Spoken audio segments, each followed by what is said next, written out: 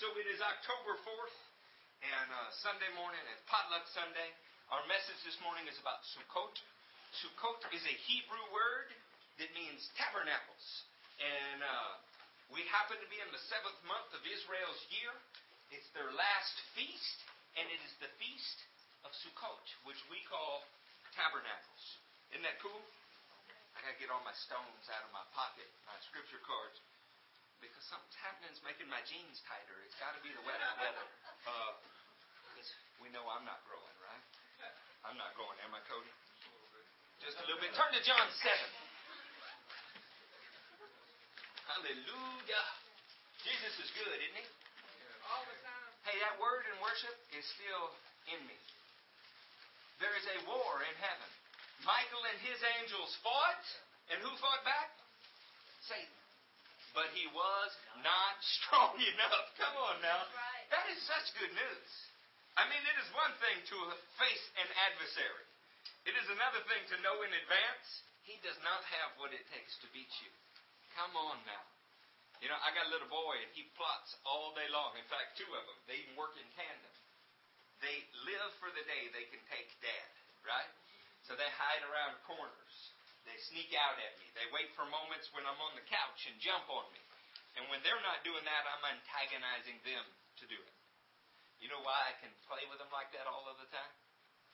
I know they're not strong enough to do any serious damage. Not now. Yes. Not yet. Well, there is an enemy. And what you need to know is if you stay in Jesus, he cannot do you any serious damage. Amen. If you stay in Jesus, you will survive the battle. You will win the battle. And guess what? That Revelation 12:7 says he's been cast out of his place in heaven. God's making room for you. Come on now. God is making room for you. How cool is that?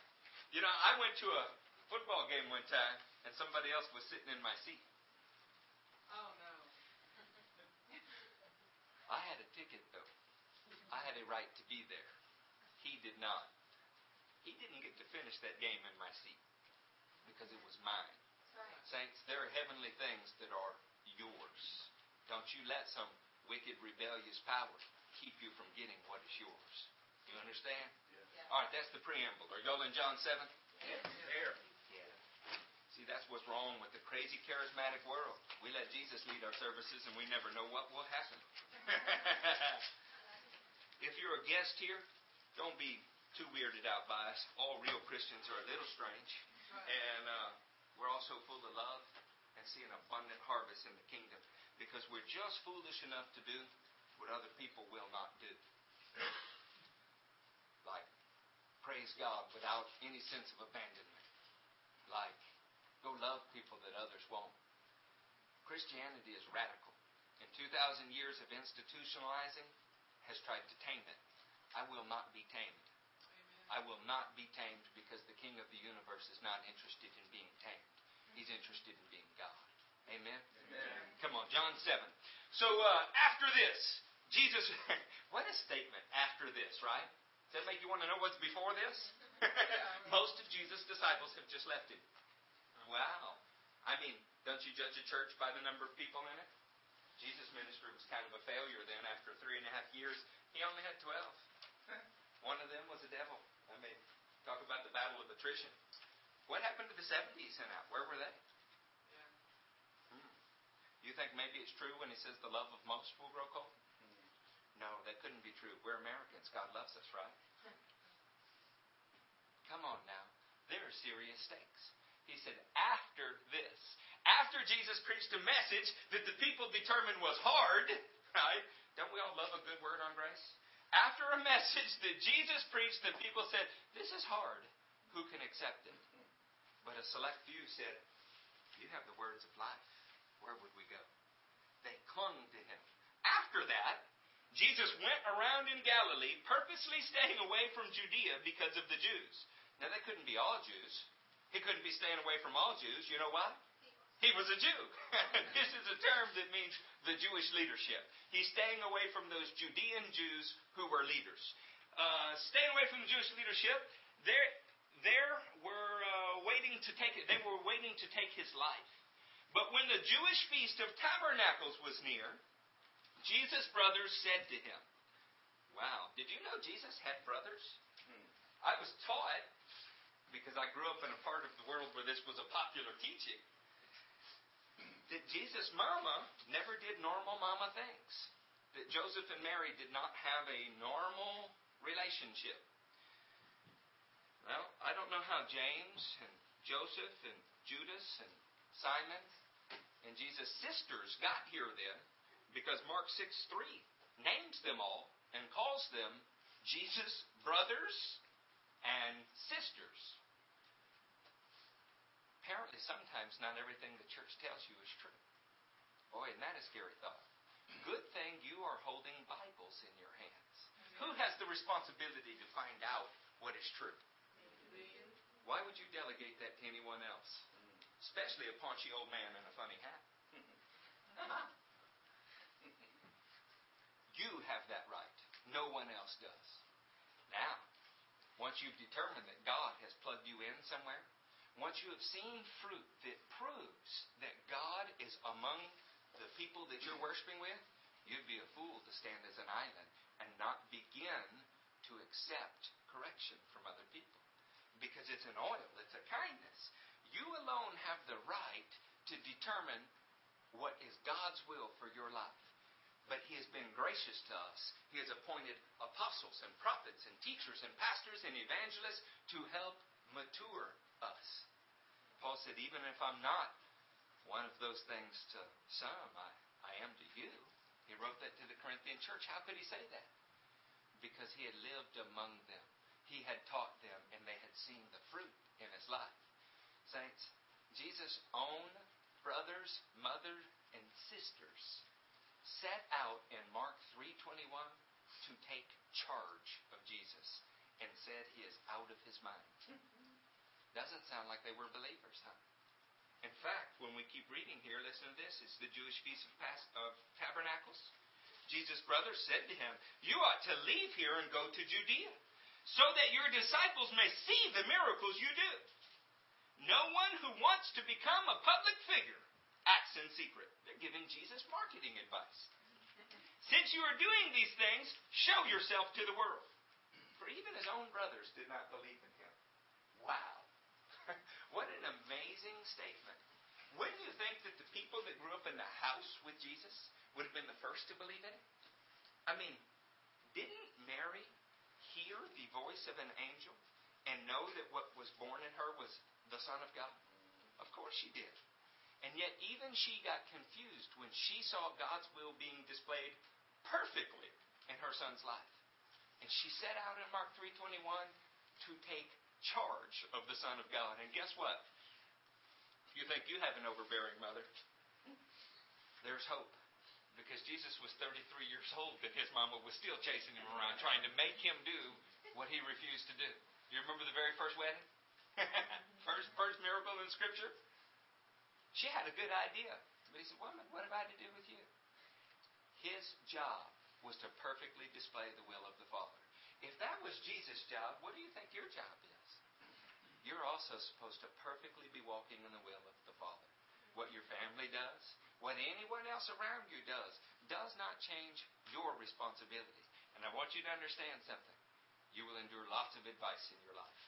That doesn't make it right, and it doesn't make it God's will. And we have a tendency to cling to the advice that we like the most. Learn to cling to the Word, and you'll be fine. Do you think that if this book writes down and says it was the Jewish Feast of Tabernacles, that that's important? I mean, why lay the setting? If we're talking to Debbie, and I say, Debbie, it was the American feast of 4th of July. Does that matter? Well, sure it matters. She's British. If we're talking to an Inuit, she used to be British. She's still kind of British, but she's a graft-in into Texas. She's one with Gabe, so she's, what is it, Inglexus? There you go. England and Texas, Inglexus. Y'all aren't impressed with that? I thought it was very good. Look, if y'all don't laugh at my jokes, I'll cry and leave. How embarrassing will that be? Come on now. It is important, the cultural setting. You know, you can go, let's just say to Singapore and say, whoa, it's the 4th of July. And they go, huh? Sorry, didn't mean anything to us. What's July anyway? Right? This is a special feast. It's a special time of year. How cool is that? And the book begins to tell us, the Word of God tells us that it's a special time. And he begins to describe it. Don't you think we ought to know what that time is then? Oh, man, I do too. Now, by the way, I stayed confused forever about this next passage that's here. I'm not going to get into all of it with you. I'm just going to tell you. Jesus says, no, I'm not going. And then he goes anyway. Wow, I thought he was truthful. I thought he was the Son of God, never did anything wrong. He didn't. The feast is multiple days. He did not go on the day they wanted him to go. How about that? See, knowing the format, knowing the cultural setting, it can change the way you view even Jesus' actions, can't it? You know? If I say, hey, Matthew, it's Christmas. Go to this house. And Matt says, no, I'm not going. And then later it says he went. Right? It looks to me like he either did or did not go on Christmas. But I didn't know it was a 7-day long event. And he didn't go on the day I asked him to. Does that make sense to you? Yeah, that doesn't belong in the Bible book of difficulties. I want to tell you something about sevens real quick. There's 7 days in a week. That's no big shocker, is it? But why are there 7 days in a week? I mean, how weird is that? Because God did everything in 7 days. So anywhere you go and there's a 7-day week, that's kind of like a testament to the fact that God's Word is true, huh? Because it could have been arbitrary. We could have picked a 13-day week, right? I mean, if there was no God, there was no creation, there was no powerful Word of God moving in the earth. I mean, can you imagine a 13-day work week? That would be rough, wouldn't it? You know, Egyptian slaves worked 7 days. But still, every 7th day started the 8th day started a new week. There's 7 days in the week. There are 7 feasts in the Israeli feast calendar. Right? These were called mikras, holy convocations, rehearsals for something else. The word mikra means both holy gathering and it means rehearsal. 7 times a year, Israel got together to rehearse something. The number of months that the feast occur in, right? Israel has 12 normal months, and then they have a 13th that's added every now and then for a leap year because they have a lunar calendar. But all of the feasts are accomplished in the first 7 months of the year. Wow. 7 keeps showing up there, doesn't it? How many days did they march around Jericho? 7 days. And on the 7th day, the walls of Jericho fell, and it became the kingdom of God. That's interesting, isn't it? There are 7 days in the Feast of Tabernacles. I think every little detail that God is going to give us about the Feast of Tabernacles will point you in one direction. 7 has to do with completeness in the Bible. There is a perfect time in which God is working.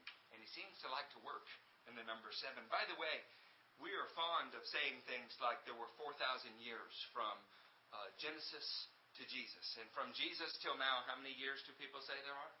2009, right? We still number our years based upon His entrance on the scene. That's a testimony about His power, isn't it? Humble Jewish carpenter, and when you sign a date, you're testifying to the fact that He existed. That's awesome. The Jewish people number their years differently. They number it from creation, and they say we are in the year 5,770. If there are 7 days in a week, if there are 7 feasts in the year,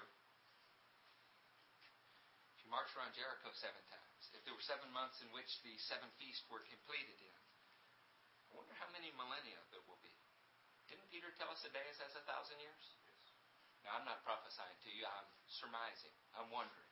That's a thought worth thinking, isn't it? Remember, friends, the Lord is not slow as some understand slowness, Peter said. But to Him, a day is as 1,000 years.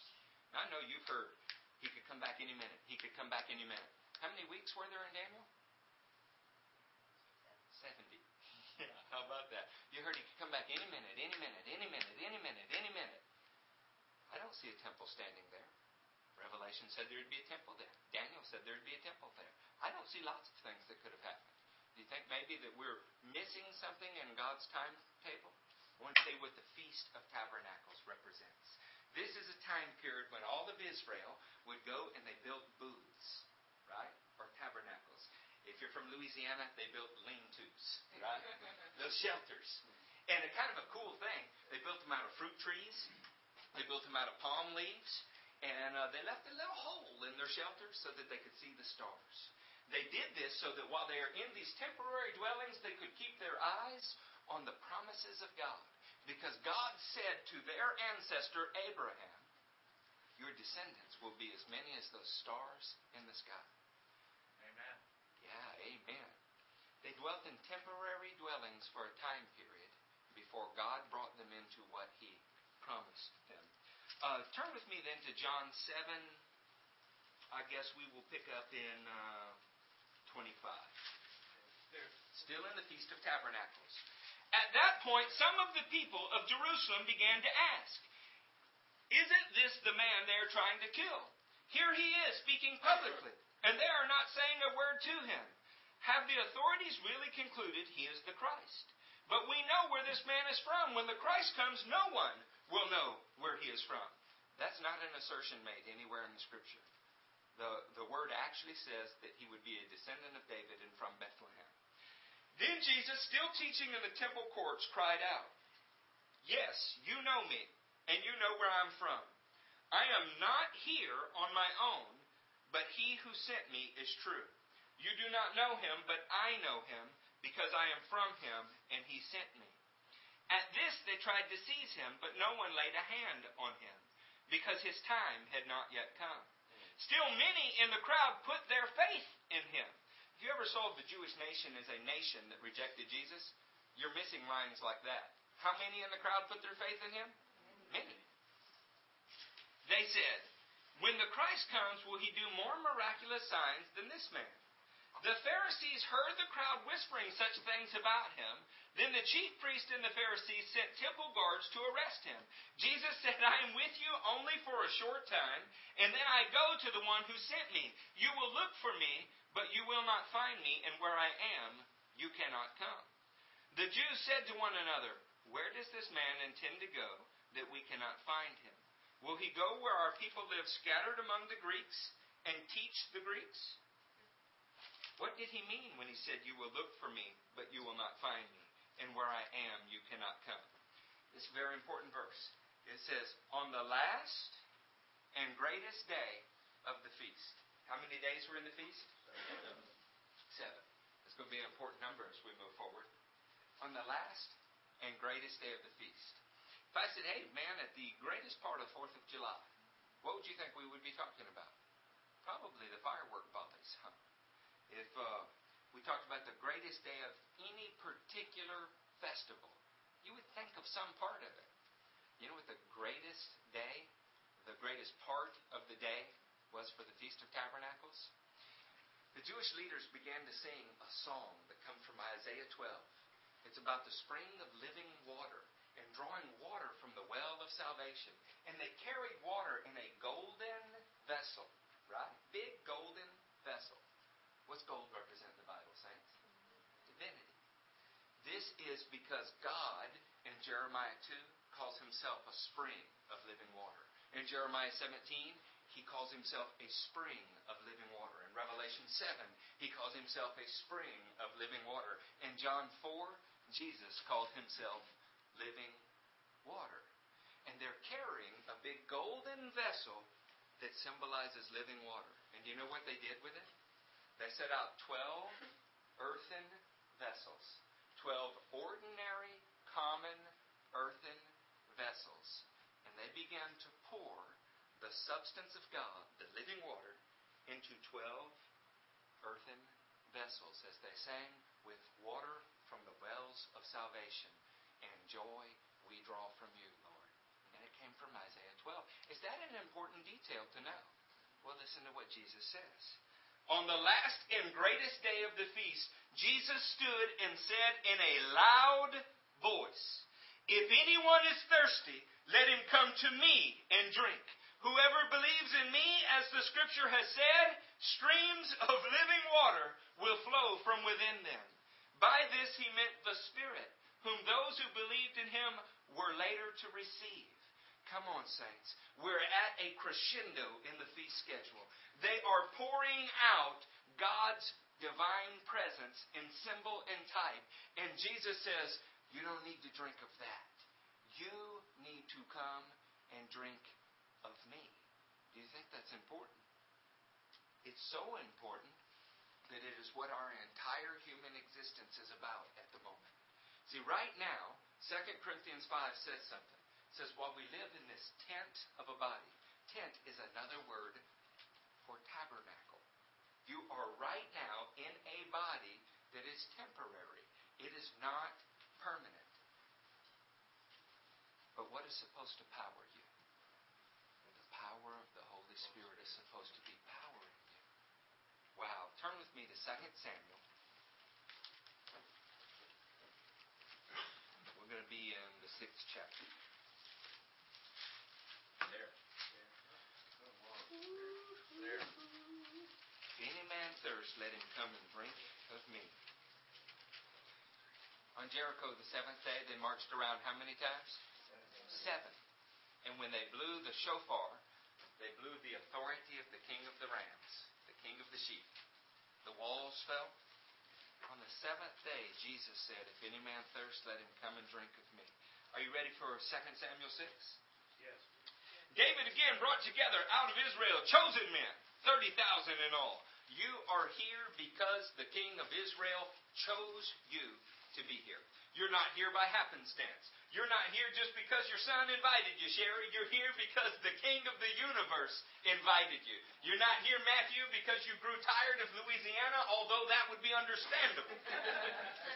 You are here because the king of the universe invited you. You need to understand something. The assembly of Israel, the congregation of Israel, was chosen. God called them and said, you are my chosen, my special, my royal possession. He said this over and with wedding language to them. He said, I have picked you out of all the peoples of the earth. That language, the Apostle Paul in the book of Corinthians applies to you. He calls you the church of God or the assembly of God. It actually means the ecclesia or those that are called out from the world for God. You were chosen to be here. That means that these 3 young men over here did not just happen in here.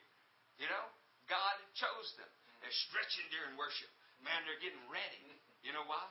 Because young men were built for action.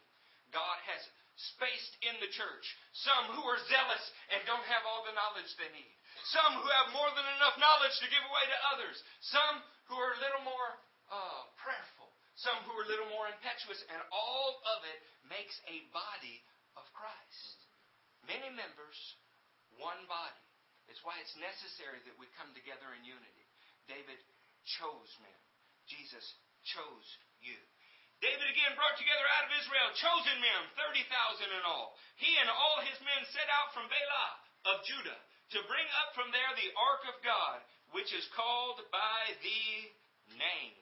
Name is the Hashem, the authority, the character, the reputation, the body of work of God. That ark, which is called by the name, the authority, character, body of work, reputation, it represents all that God is. You might say that the ark represents His very presence. So that when looking at Jesus, you could say, you were looking at the ark. Because He is a vessel, a container for the very presence of God. Are you following that logic? Inside of the ark was a staff that budded. The perfect law of God, complete, intact, totally. There was also a jar of manna. Jesus claimed to be all of those things. I didn't come to abolish the law. I came to fill it full, to complete it in every way, in a circular sense that never ends. Fred gave me that. That was good, Fred. He came and said, I am the bread from heaven. He's that manna. He is the way, the truth, and the life, the staff that budded. He is all of those things. When looking at the ark, when looking at Jesus, either one, you're looking at the body of work of God. Now watch. The name of the Lord Almighty, who is enthroned between the cherubim. God has a chariot throne. Revelation 6 describes it. Ezekiel describes it. He describes an angelic host, a sea of glass or ice, and above it, 24 elders, people singing, and God enthroned above 4 cherubim, winged creatures. He's on it, and the Bible presents it like a chariot, meaning that it's movable. God is not stationary. You don't have to travel necessarily to Him. He can travel to you. This is how the Word can confidently say He is enthroned upon your praises. Our God is not limited by His location. In any direction that He moves, Ezekiel said, He's moving forward. Isn't that great? There's 4 interlocking wheels, 2 this way and 2 this way, and yet whatever way He moves is forward. Yeah, you can only be God and do that. There's nothing about Him that's backwards. Everything that He does is forward. He's enthroned above this ark. So when you saw the ark, you thought of God's presence. Between the cherubim that are on the ark, they set the ark of God on a new cart and brought it from the house of Abinadab, which was on a hill. Uzzah and Ohio, he was not a Buckeye, sons of Abinadab, were guiding the new cart with the ark of God on it. And Ohio was walking in front of it. This is a big problem. And it's a big problem because of all the things that God said. He never said that He wanted oxen pulling His presence. Of all the things that God said, He never said, put me in a station wagon. Even God doesn't like those things. He never said, I want to put my glory on animals or on wooden carts. In fact, Chronicles 15:1 says, the God of Israel's ark is to be carried by Levites. Why Levites? Because they were a special, chosen, priestly group of men who represented God, and God wanted His glory to rest on men's shoulders. When you read down in Chronicles 15 to the 13th verse, it says, it was because we didn't inquire of God and get this right that He was angry with us, and you're fixing to read what happens. David and the whole house of Israel were celebrating with all their might before the Lord, with songs and with harps and lyres, tambourines, sistrums, and cymbals. When they came to the threshing floor of Nacon, Uzzah reached out and took hold of the ark of God, because the oxen stumbled. It's a funny thing. It seems like such a noble intent. It seems like such a good thing. I mean, we don't want the ark to fall on the ground. You know how audacious it is to think that you can grab hold of the presence of God and control it? And yet this is exactly what religion does. Religion tries to bottle the presence of God and control it in a way that's pleasing to them. I mean, we will sell you the anointing in a bottle for $19.99. We will give you a cloth for only 3 payments of whatever, but wait, there's more. And then we'll sell you something else, Oblivion Missionary's Tooth. Who knows? Whatever it is. So many splinters of the cross for sale that you could rebuild Noah's Ark. Right? This is all an attempt to take the presence of God and control it and put it in an ark. And when it's moving in a way you don't like, to steady it, to make it more palatable. In the hometown that I come from, one of the denominational churches that did not believe in the moving of the Spirit in the way that the charismatic churches did, threw somebody out. The problem is he started a church in his garage, and over a few decades, it became a church larger than the population of the town it was in. That meant people were coming from other towns to be a part of it. So the church that I was in sent its pastors to go find out, what are those people doing? And they decided it was that they were talented. It was the talent that drew people. It was the beautiful musical arrangement. And it may have something to do with the lighting. And so they reproduced all of those things. But not in the main sanctuary. They didn't want to offend anyone. They put it in the gymnasium.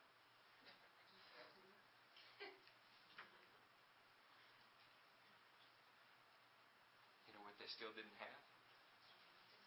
They still didn't have the unbridled Spirit of God, because they still had their rules. And so it didn't work. You can look from a distance and see what God's moving is like. But until you are ready to submit to it in any way that He chooses, He is not fully Lord of you. Do you understand the difference? If you put restrictions on what God can and can't do, what He will and won't do, He is not fully Lord of you. He might be Lord of someone sitting next to you, but not you. Now, I think Uzzah was probably a very good man. None of these things went through his mind. I think he simply saw a beautiful box that represented God, something that he reverenced about to fall, and he went to steady it. But he was also about to ruin something that was beautiful. Can you believe that a man is going to lose his life over this? How you handle the presence presence of God is a very important thing. How you handle God's anointed is a very important thing. How you handle His moving in your life is a very important thing. And not just one man has lost his life over it. Many hundreds of thousands have lost their lives over it. The freedoms that you enjoy, the books that are sitting in your laps, were brought to you on printing presses, greased with the blood of the saints. The very first Bibles ever printed in the vernacular of the English people, the men and women who printed them were burned upon them. A guy named John Huss was killed for nothing more than saying the Bible is truth and everything else is suspect to man's interpretation, but the Bible is truth. 100 years later, God raised up a flawed German monk who turned the world upside down with just one statement, sola scriptura, by the Bible alone. And we take these things for granted, saints. And we think, if I don't like what happens here, I'll just go right down the road, adjusting the ark on the cart wherever we want it, right? We're just going to make it fit whatever we would like. I don't like the way that picture's tilted. Let's just adjust it. What if the picture was right and you were wrong? Well, you can make it look pleasing to your eye, but that doesn't make you right. Come on, saints. There is a standard, and it is the moving of God's Spirit, and we must be sensitive to Him. Let's move on. When they came to the threshing floor of Nacon, Uzzah reached out his hand and took hold of the ark of God because the oxen stumbled. The Lord's anger burned against Uzzah because of his irreverent act. Therefore God struck him down and he died there beside the ark of God. Have you ever had the thought, man, the Old Testament is all blood and guts. I mean, God would smack a fool in the Old Testament, but the New Testament is just, it's all grace. Buttery sweet. You ever read about Ananias and Sapphira? And there is that one story contained in all four Gospels about a Jewish carpenter who was brutally murdered on a cross. And it was God's will to crush him for your benefit. So it's not an Old and New Testament thing. There is one God, and I want you to get something. He takes His presence very seriously.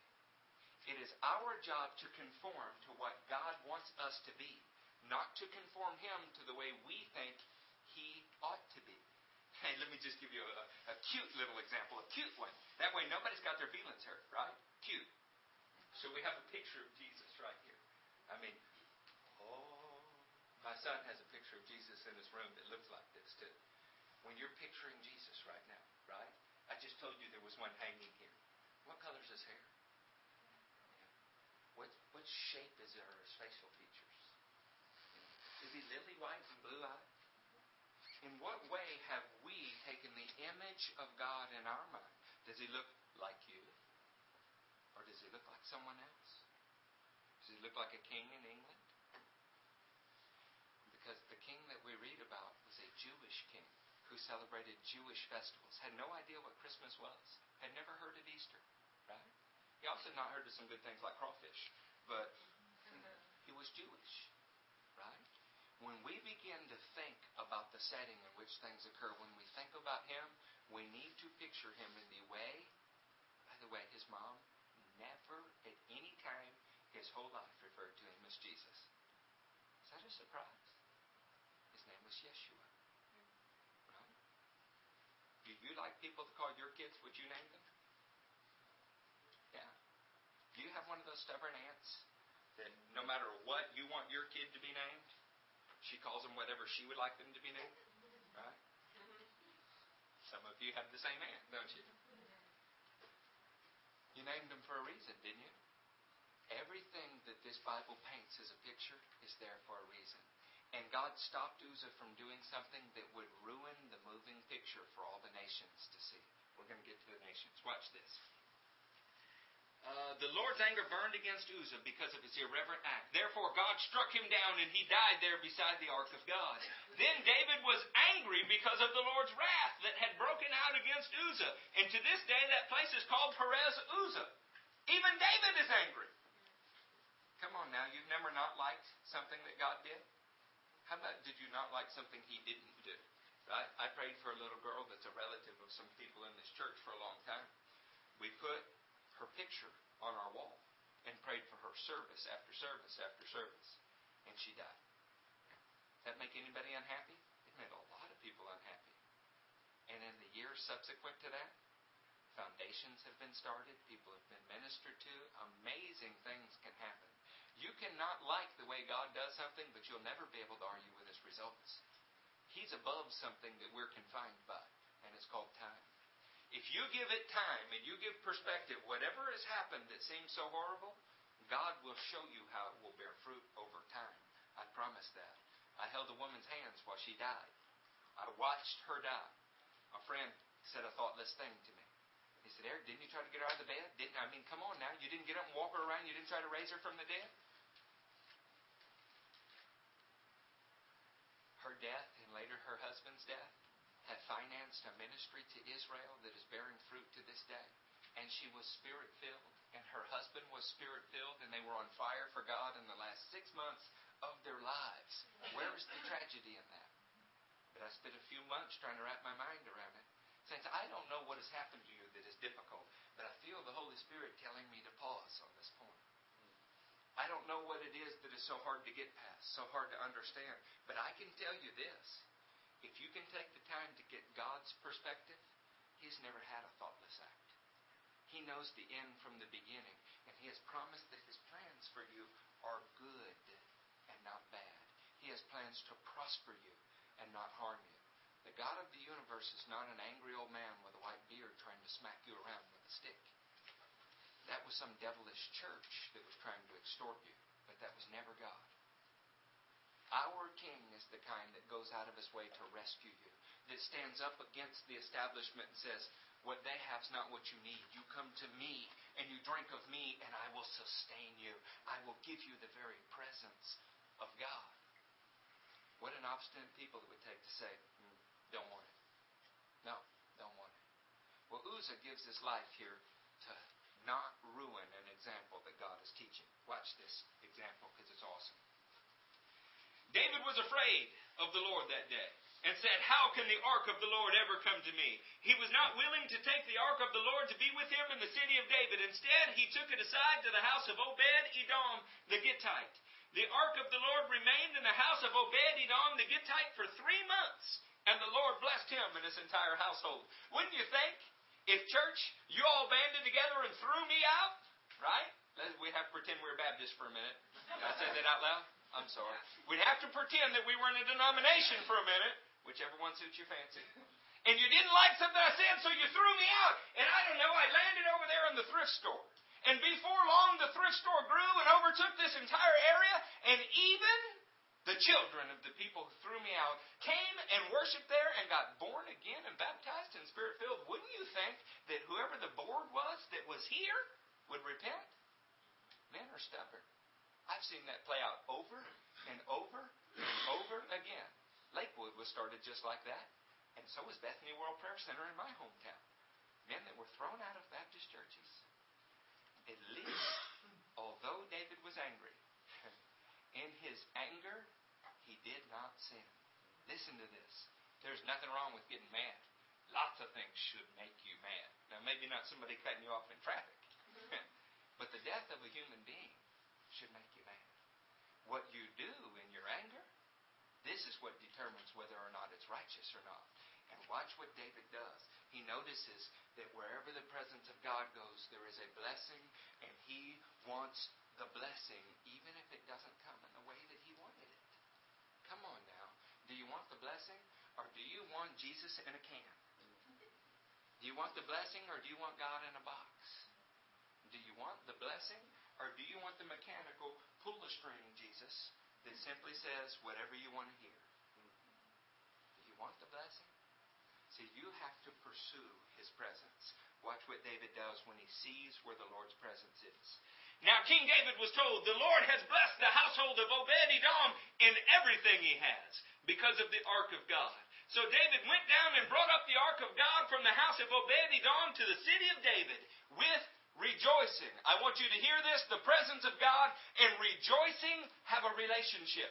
If somebody tells you they're swimming in the presence of God and they look like this, they're probably liars. Swimming in the presence of God. Somebody hold me up. I'm falling believe the presence of God is accompanied by rejoicing. Now, that doesn't mean every happy person is filled with the presence of God. I told the man one time that his son was going to be all right. He threw his son out of his house because he got spirit-filled. Amazing thing. He didn't mind when his son was going to topless bars. I said, hey, fella, your kid's going to be all right. He's going to be okay. He's smiling. That's a start. He said, yeah, but all kind of idiots have those. I said, well, it really makes you wonder who the idiot is, doesn't it? We've been waiting for 15 years for that man to see where the presence of God is. And he still hasn't. What makes a man's heart hard like that? It comes down to one thing. Do you want the ark on a cart? Or do you want the ark inside of you, controlling you, moving you? Is he Lord of you? Or is he Lord in a container that you get to consult like a magic 8-ball when you feel like it? Now, King David was told, I read you that, verse 13, when those who were carrying the ark of the Lord has taken 6 steps, he sacrificed a bull and a fattened calf. Almost like the sacrifice had to come before the completion. Kind of like 6, the number of days man was created on, the number of sin in the Bible, required a sacrifice to get to 7. David, wearing a linen ephod, danced before the Lord with all his might. How reverent does that sound? He danced before the Lord with all of his might. How reverent does that sound? Well, if you redefine the Bible, if you redefine your thoughts in relation with the Bible, that would be the definition of reverence. But if an institution has shaped what you think of as reverence, they will call this irreverent. David was a Jew. When he thought of the word praise, if he had to write it for someone, it started with the letter Hey, which is a man with his hands raised. And yet in some churches, if you raise your hands, they will throw you out. I'm not advocating everything that David did here. Not everything. But certainly an attitude. Listen to what else David did. David, wearing the linen ephod, danced before the Lord with all his might, while he and the entire household of Israel brought up the ark of the Lord with shouts and the sound of shofars, trumpets. As the ark of the Lord was entering the city of David, Michal, daughter of Saul, watched from a window, and when she saw the king leaping and dancing before the Lord, she despised him in her heart. They brought the ark of the Lord and set it in its place inside the tent David had pitched for it. Where did the ark go? Inside a tent. Another word for tent would be tabernacle. If you prefer the word booth, you could call it that. It's just a big booth. The ark of God, with great sacrifice, great joy, great celebration, ascended onto a mountain and entered into a tent. Saints, what Jesus was speaking about on the feast, celebrating the time period men tabernacled, was that His presence could be placed inside of your tent. No longer would you have to go to Jerusalem, to the place where His name dwells, to contact Him. No longer would you have to see a man specially anointed by Him, wearing a certain ephod, wearing a certain garment, with a certain number of stones, and all of these things on him to atone for your sin. His presence could be set up inside of you. Saints, that is an amazing thing. They took this tabernacle called David's tabernacle, and they actually opened the doors and rolled up the sides of it, history tells us. Do you know why? When something's on a hilltop, is it easily hidden? No. And you're supposed to be like a city on a hilltop. You're not supposed to put your lamp under a bushel, right?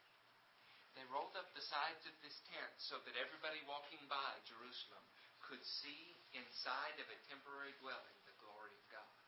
They wanted to make it accessible. David hired worshipers to worship 24 hours a day so that the presence of God would be associated with joyful worship.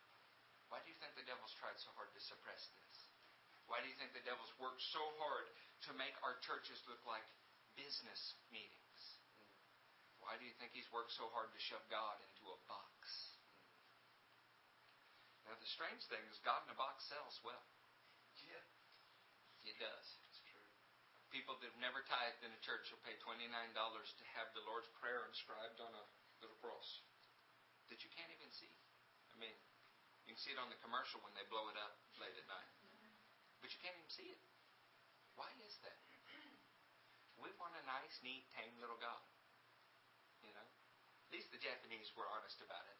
Those little things called Pokemon that our kids play with means pocket monster. They carry the monster around in their pocket. Right? Kind of like putting a rosary in your pocket, carrying it around, huh?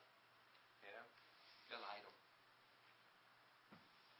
What I'm trying to get at, saints, is that our God can't be contained. Would y'all like to learn the rest about Sukkot? Since I told you that's what I would teach you about? Yes. Because the beautiful thing about Sukkot is that it was not for Israel alone. See, I'm not Israeli. As far as I know, I am 100% nasty Gentile. Not that all Gentiles are nasty, but everything I ever learned about my family history was not good. So we don't stand here before you with the claim of pedigree. I went to one of those Civil War museums one time and typed my name into a computer. There were 7 Stephens that fought there. Isn't that amazing? 6 of them were deserters. Isn't that great? Turn with me to Leviticus 23. You know who the Bible says is your family, don't you? When Jesus' family thought he was crazy, and they came and they set up shop right outside where he was working, he said, "Who are my mother and my brothers? Only they that do the will of God." You know what that means? It doesn't mean that mom and dad are not your family anymore. It just means that the people who are sitting around you are your family according to the Bible. That is provided they do the will of God. Are y'all in Leviticus 23? Yes. Starting verse 33. The Lord said to Moshe, "Say to the Israelites, on the 15th day of the 7th month, the Lord's Feast of Tabernacle begins, and it lasts for 7 days. The first day is a sacred assembly. Do no regular work. For 7 days present offerings made to the Lord by fire, and on the 8th day hold a sacred assembly and present an offering made to the Lord by fire." I want you to understand, it is a 7-day festival, but on the 8th day, they celebrate the new beginning that's just happened. On the 8th day, they celebrate that the feast is over, and now it's worth celebrating. We're no longer tabernacling. Wow. You think God has ever been trying to tell us something that everything seems to last 7 and then 8 starts something new? The plan's over. You've entered the rest. Turn with me to Numbers 29. I mean, we could go to Deuteronomy 16, but I think I'd rather read about it in Numbers 29. Is that okay with you? Yes. I know y'all know those things. But I'm throwing out a scripture reference in case you want to read more in your extra time. It's better than watching Heroes. Heroes is a pretty good show, though. Everything I like, they cancel. Do you think maybe God's trying to tell me to spend more time in the Word? I was a Sarah Connor Chronicles fan, but it's gone. It's just more time to read the Word. Let's walk through these feasts real quick. We start with Passover. That's like getting born again. You've crossed from death to life by the blood of a lamb, by something innocent that died for you. We move from Passover to the Feast of Unleavened Bread. This is taking God's Word, His light, His menorah, and it is searching your house, getting rid of any leaven that doesn't belong there. Since how long have you been in the Feast of Unleavened Bread? Certainly longer than you've been in the Feast of Passover, huh? Death passed you over once. Now you're in Jesus. You're alive. But the rest of your life, you're searching out by His Spirit things that don't belong. No, I'm the only one who finds things don't belong? No. Okay. Then first fruits. First fruits is the early harvest that you have. Right away when you get born again, you feel God's presence. You feel an early harvest. You see Jesus everywhere you go. One missionary said when he got born again, he got in the car and he was listening to REO Speedwagon. And it was like they were singing about Jesus. I guess it depends on what song. So I'm not endorsing REO Speedwagon at the moment. My taste leaned further back in the 60s, like CCR and some of those people. Having said that, we move on from the Feast of First Fruits where a man was raised from the dead. And you say, wow, the first harvest. We see a human being raised from the dead. All human beings have that possibility if we do what He did. If we get in Him. If we get associated with His name, His authority, His character, His body of work. After the Feast of First Fruits, there was Pentecost. This was an outpouring of God's Spirit and His revelation power. You know, the apostles were not allowed to go out and preach about Jesus after they were given the Great Commission that said, go into all the world. There was a qualifying statement. Wait in Jerusalem until you receive what my Father promised. You can go to seminary and come out with a degree, but they are not able to give you the Holy Spirit. Only that can come from Jesus. No matter how many different ways you try to put God in a box, He can't be contained. When He shows up, it's like a blazing torch from heaven that overpowers everything around it. It cannot be contained. So after Pentecost, which was the actual gathering of the early harvest, and by the way, there were no Gentiles saved at Pentecost. Not one. There were Jews from every nation, from the diaspora, but no Gentiles born again. Pentecost was an entirely Jewish phenomenon. The next Gentile didn't get saved for almost 10 years. 4 months go by in the feast schedule. 4 long, hard months with no celebrations. Do you know why? You've been saved. You've been searched by God's Word. You have seen the first fruits of what salvation produces, and you have been empowered by God. Now what's it time to do? Do work, son. It's time to do work, son. For 4 months, you worked in the harvest fields. You planted, you sowed, you reaped. You planted, you sowed, you reaped. You planted, you sowed, you reaped, until you get to the fall harvest time. And one of the things that announced it, the long drought is over, the hard work is over, was a trumpet call. This was the Feast of Trumpets.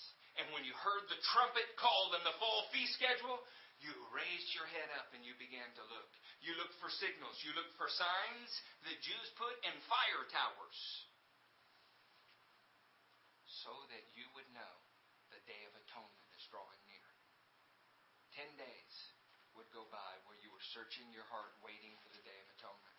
And in a single day, an entire nation's sin would be atoned for. But the feast schedule was not over.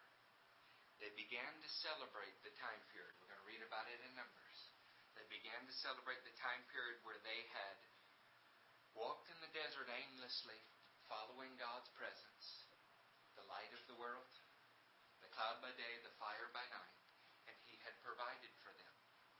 They walked around doing that.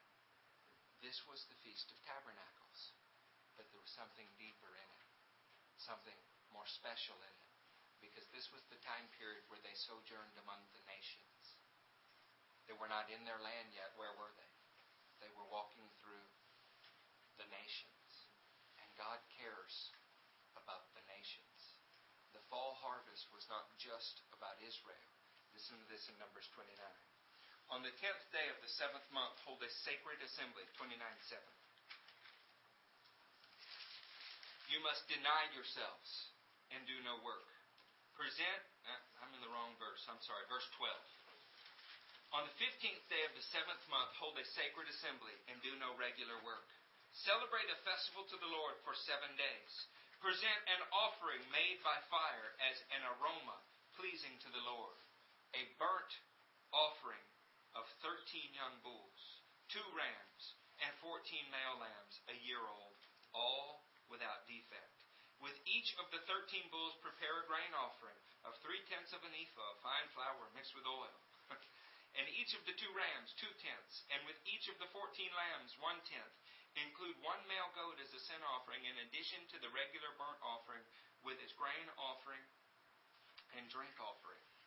Doesn't that sound incredibly complicated? What grabs your attention there? That's a lot of sacrifice, isn't it? How many bulls was it? 13. How many lambs was it? 14. That's a lot of death, isn't it? This time period we tabernacle in flesh is surrounded by death everywhere we go. In fact, it's the very last enemy that will ever be put down. But I want you to hear something. A bull was a special kind of atoning sacrifice. You know why? It was one of the biggest, mightiest of all of the animals, one of the most valuable. And the strangest thing happens. On day 1, they kill 13 of them. On day 2, you know how many they kill? 12.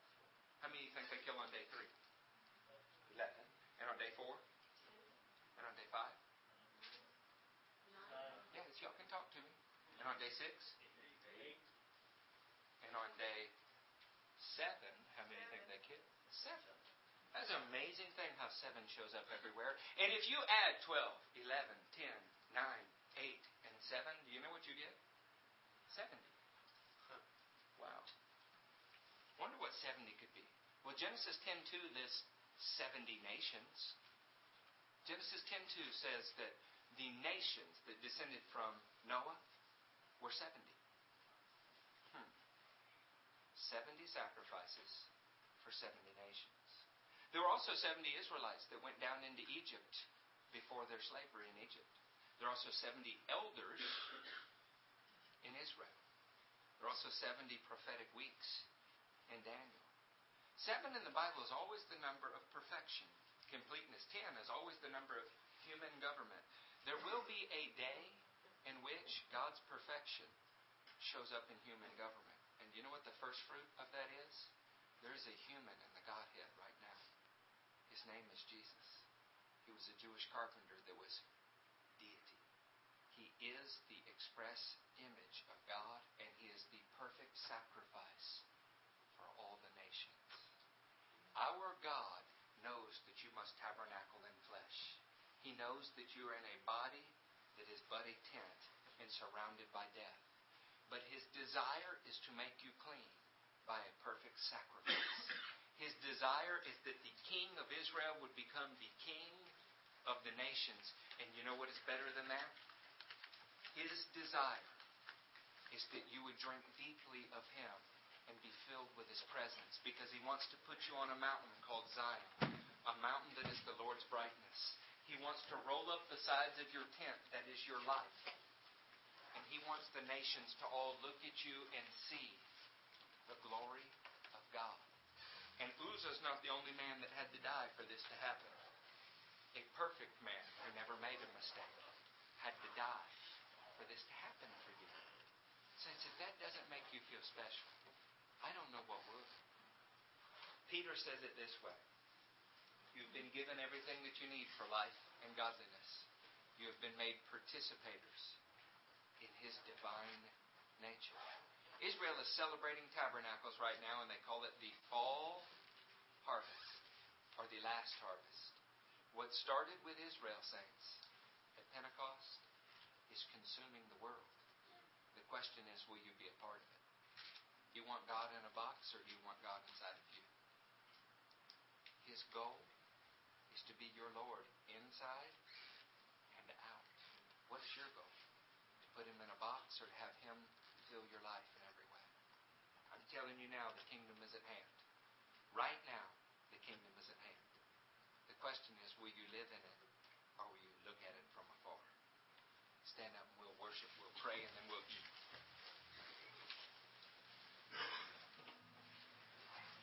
Deuteronomy 32, verse 8 says that God apportioned the nations and set boundaries for them based on the number of sons of Israel.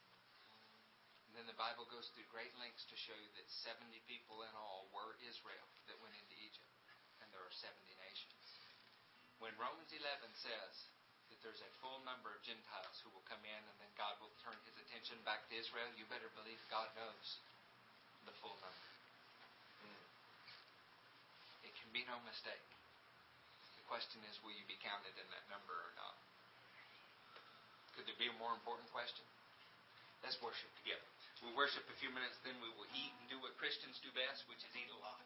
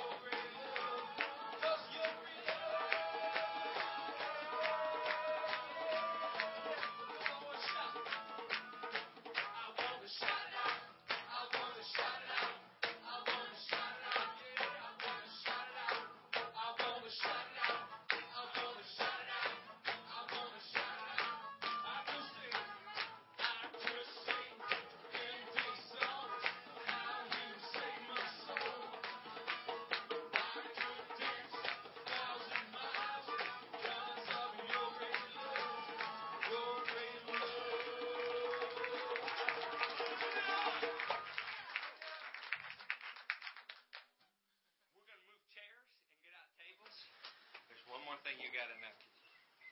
2 Samuel 6, David brought the ark up. You know what he did in 2 Samuel 7?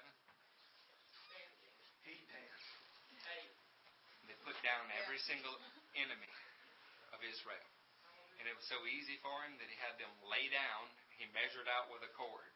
And every third length of a cord, he put the enemies of God to death. You know what he did in 2 Samuel 8? See, 7 was the complete victory over his enemies. 8, he looked for any descendants of Saul's household, the former king of the world who didn't do a good job but had now been deposed, to see if he could show kindness to Saul's children. And he found a little crippled boy named Mephibosheth that couldn't walk right. And he put him at the king's table. And he ate there for the rest of his life. See, on the 6th day your sin was dealt with. On the 7th day you rested from all of your fighting with the enemies because King Jesus had beat them. And on the 8th day you started some new relationship with him as a son of God. How cool is that? The week is complete. I just want to walk right with him. Amen? Amen? Let's bless the food. We're not really blessing the food, right? That's a Greek thing. We're thankful that we get the food. We're thankful for the fellowship that comes with it, but mostly we're thankful to the God that provided it for us. Amen. Because there's nothing unclean about food that needs to be blessed. Everything's been given to us for our enjoyment, Paul told Timothy in the 6th chapter. I'm so happy because I like chocolate. I like lots of good things. They were given to us for our enjoyment. Right? Let's pray. Mighty God, we thank you.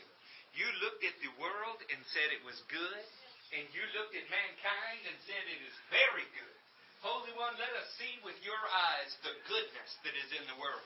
And as we eat and as we fellowship, let us speak of good things. Whatever is excellent, whatever is pure, if anything is noble or praiseworthy, Lord, this is the things that we want to discuss. Lord, let edifying fellowship happen as we eat here with you. Lord, we pray that you're honored in all that we do. We love you, and we bless your great name because you have blessed us. In the name of Jesus we pray. Amen. Amen.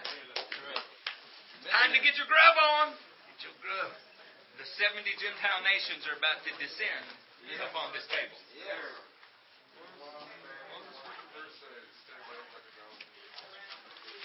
Psalm 90. Let's see.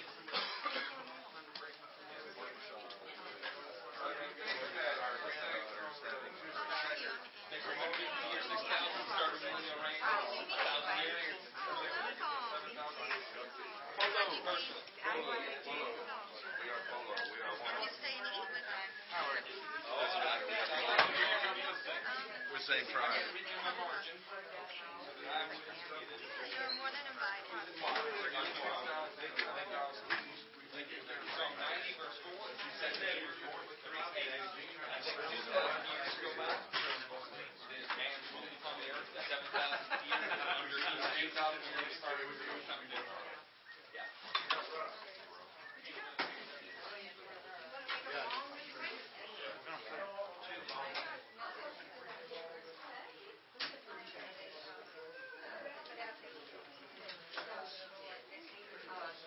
I forgot to tell everybody that too.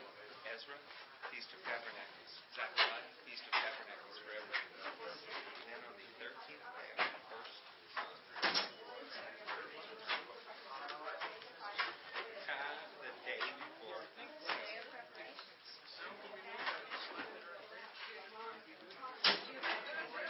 When Jesus was killed. Come on, girl!